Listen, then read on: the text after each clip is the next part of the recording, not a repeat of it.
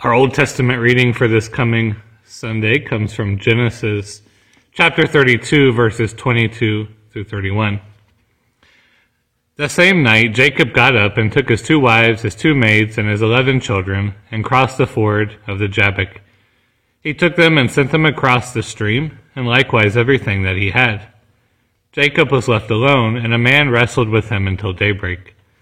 When the man saw that he did not prevail against Jacob, he struck him on the hip socket, and Jacob's hip was put out of joint as he wrestled with him. Then he said, "Let me go, for the day is breaking." But Jacob said, "I will not let you go, unless you bless me." So he said to him, "What is your name?" And he said, "Jacob." Then the man said, "You shall no longer be called Jacob, but Israel, for you have striven with God and with humans, and have prevailed." Then Jacob asked him, "Please tell me your name." But he said, "Why is it that you ask my name?" And there he blessed him. So Jacob called the place Peniel, saying, "For I have seen God face to face, and yet my life is preserved." The sun rose upon him as he passed Penuel, limping because of his hip.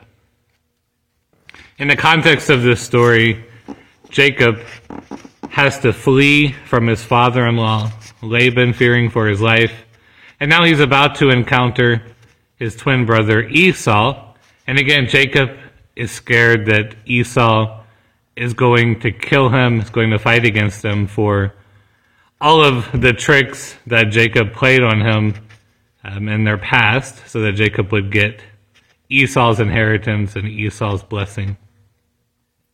So Jacob, in this time of his life, is in a time of anxiety and despair.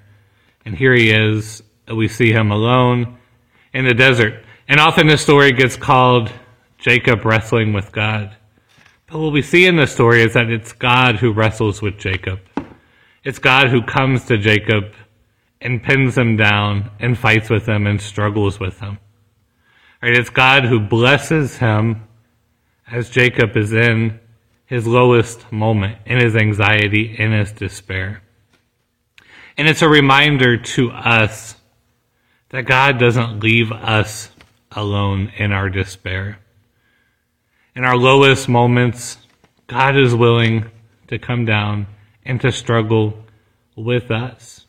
God wants us to pray. God wants us to meditate. God wants us to contemplate his goodness. And even in the most difficult times, God wants us to struggle with him and to receive his blessing and to prevail by holding on to him. And that's really the key to this kind of mysterious Old Testament passage. God wants us to hold on to him, to prevail in this life by not letting go of him.